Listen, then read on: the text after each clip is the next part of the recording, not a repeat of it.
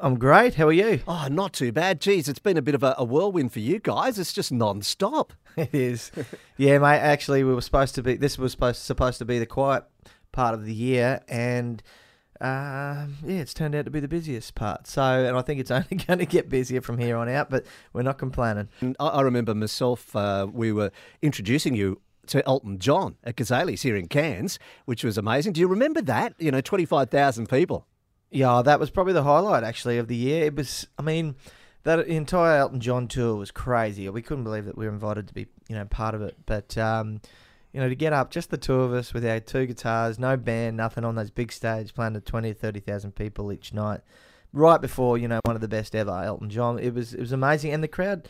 Usually, when you're playing gigs like that, the punters are kind of still making their way in, but this time around, people were fully seated. We had the full house, so that was definitely a highlight. That Cairns show was mental. Yeah, and from there you've been touring Australia, and now you've just come back from overseas in Canada. How were you received there? Really well, actually. Look, we'd been years and years ago, but we were kind of really busy, with our lives back here as well, so we didn't get to follow up on it. And so fast forward 6-7 years, I think now, we went back. We've got this big vision that we know Canada's a really great market for us. We're getting lots of love for people wanting us to come over. But yeah, it was great results. We played, people were driving, 6-7 hours to come and watch us. We play these little small venues, but it was just an awesome feeling now that people on the other side of the world know who you are and they like your music. And we signed to an agency, a great booking agent over there as a result of that trip, which is exciting for us. And hopefully we'll be back, hopefully next year towards the back end and start spreading the love over that way. How are you guys with social media, Savage? Because I was talking to someone the other day, and you've got YouTube where people can listen to your stuff, and of course your live stuff, and they can buy your stuff. But it seems like social media is just taken off, and you've got to keep up to date with all of it, don't you? Yeah. Just to keep and extending your fan base. Yeah, you do. You really do. And I mean, when we're on the road, it's fun. It's heaps of fun because you're kind of interacting with mates and, fans that have become mates. So everyone's just, having a go at each other and you're seeing behind the scenes. And that's what I want to see when I'm following one of my favourite bands. What's happening behind the scenes? What's happening on the tour bus? Someone's asleep under the stage? I like that sort of stuff.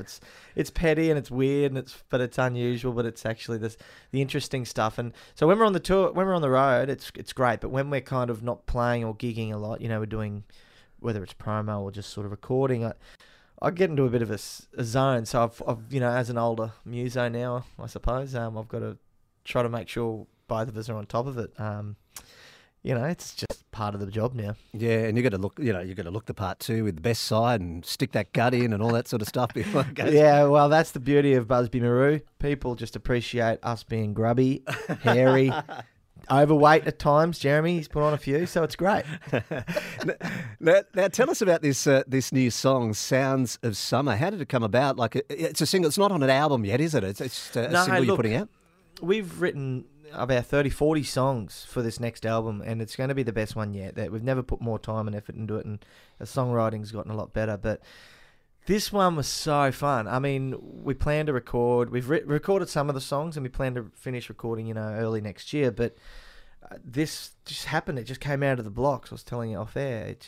We recorded it, and everyone got excited about it, and looks like it's going to be a big sync for the cricket over summer for Channel 7, and it's just really come out of the blocks. And I suppose the timing being, coming up to summer in Australia and all those awesome things like Christmas and cricket and family and parties. So that's what it's all about, just kind of putting everything down and remembering that, those times, that time of the year, that specific time of the year. And, we wrote it, we were overseas, sort of kind of in the cold, hoping to, I suppose we're just reflecting on that. I mean, at the end of the day, Busby Marou have always been told that we've got a distinct sunshine sound or a summery sound, and we never quite understood what that meant. But as we got a bit older, and with the realization that Jeremy's Torres Strait Islander harmonies in those songs make it all, that's where the Queensland sunshine comes from. And so as this song was unfolding, it was just really making sense that here we are. We've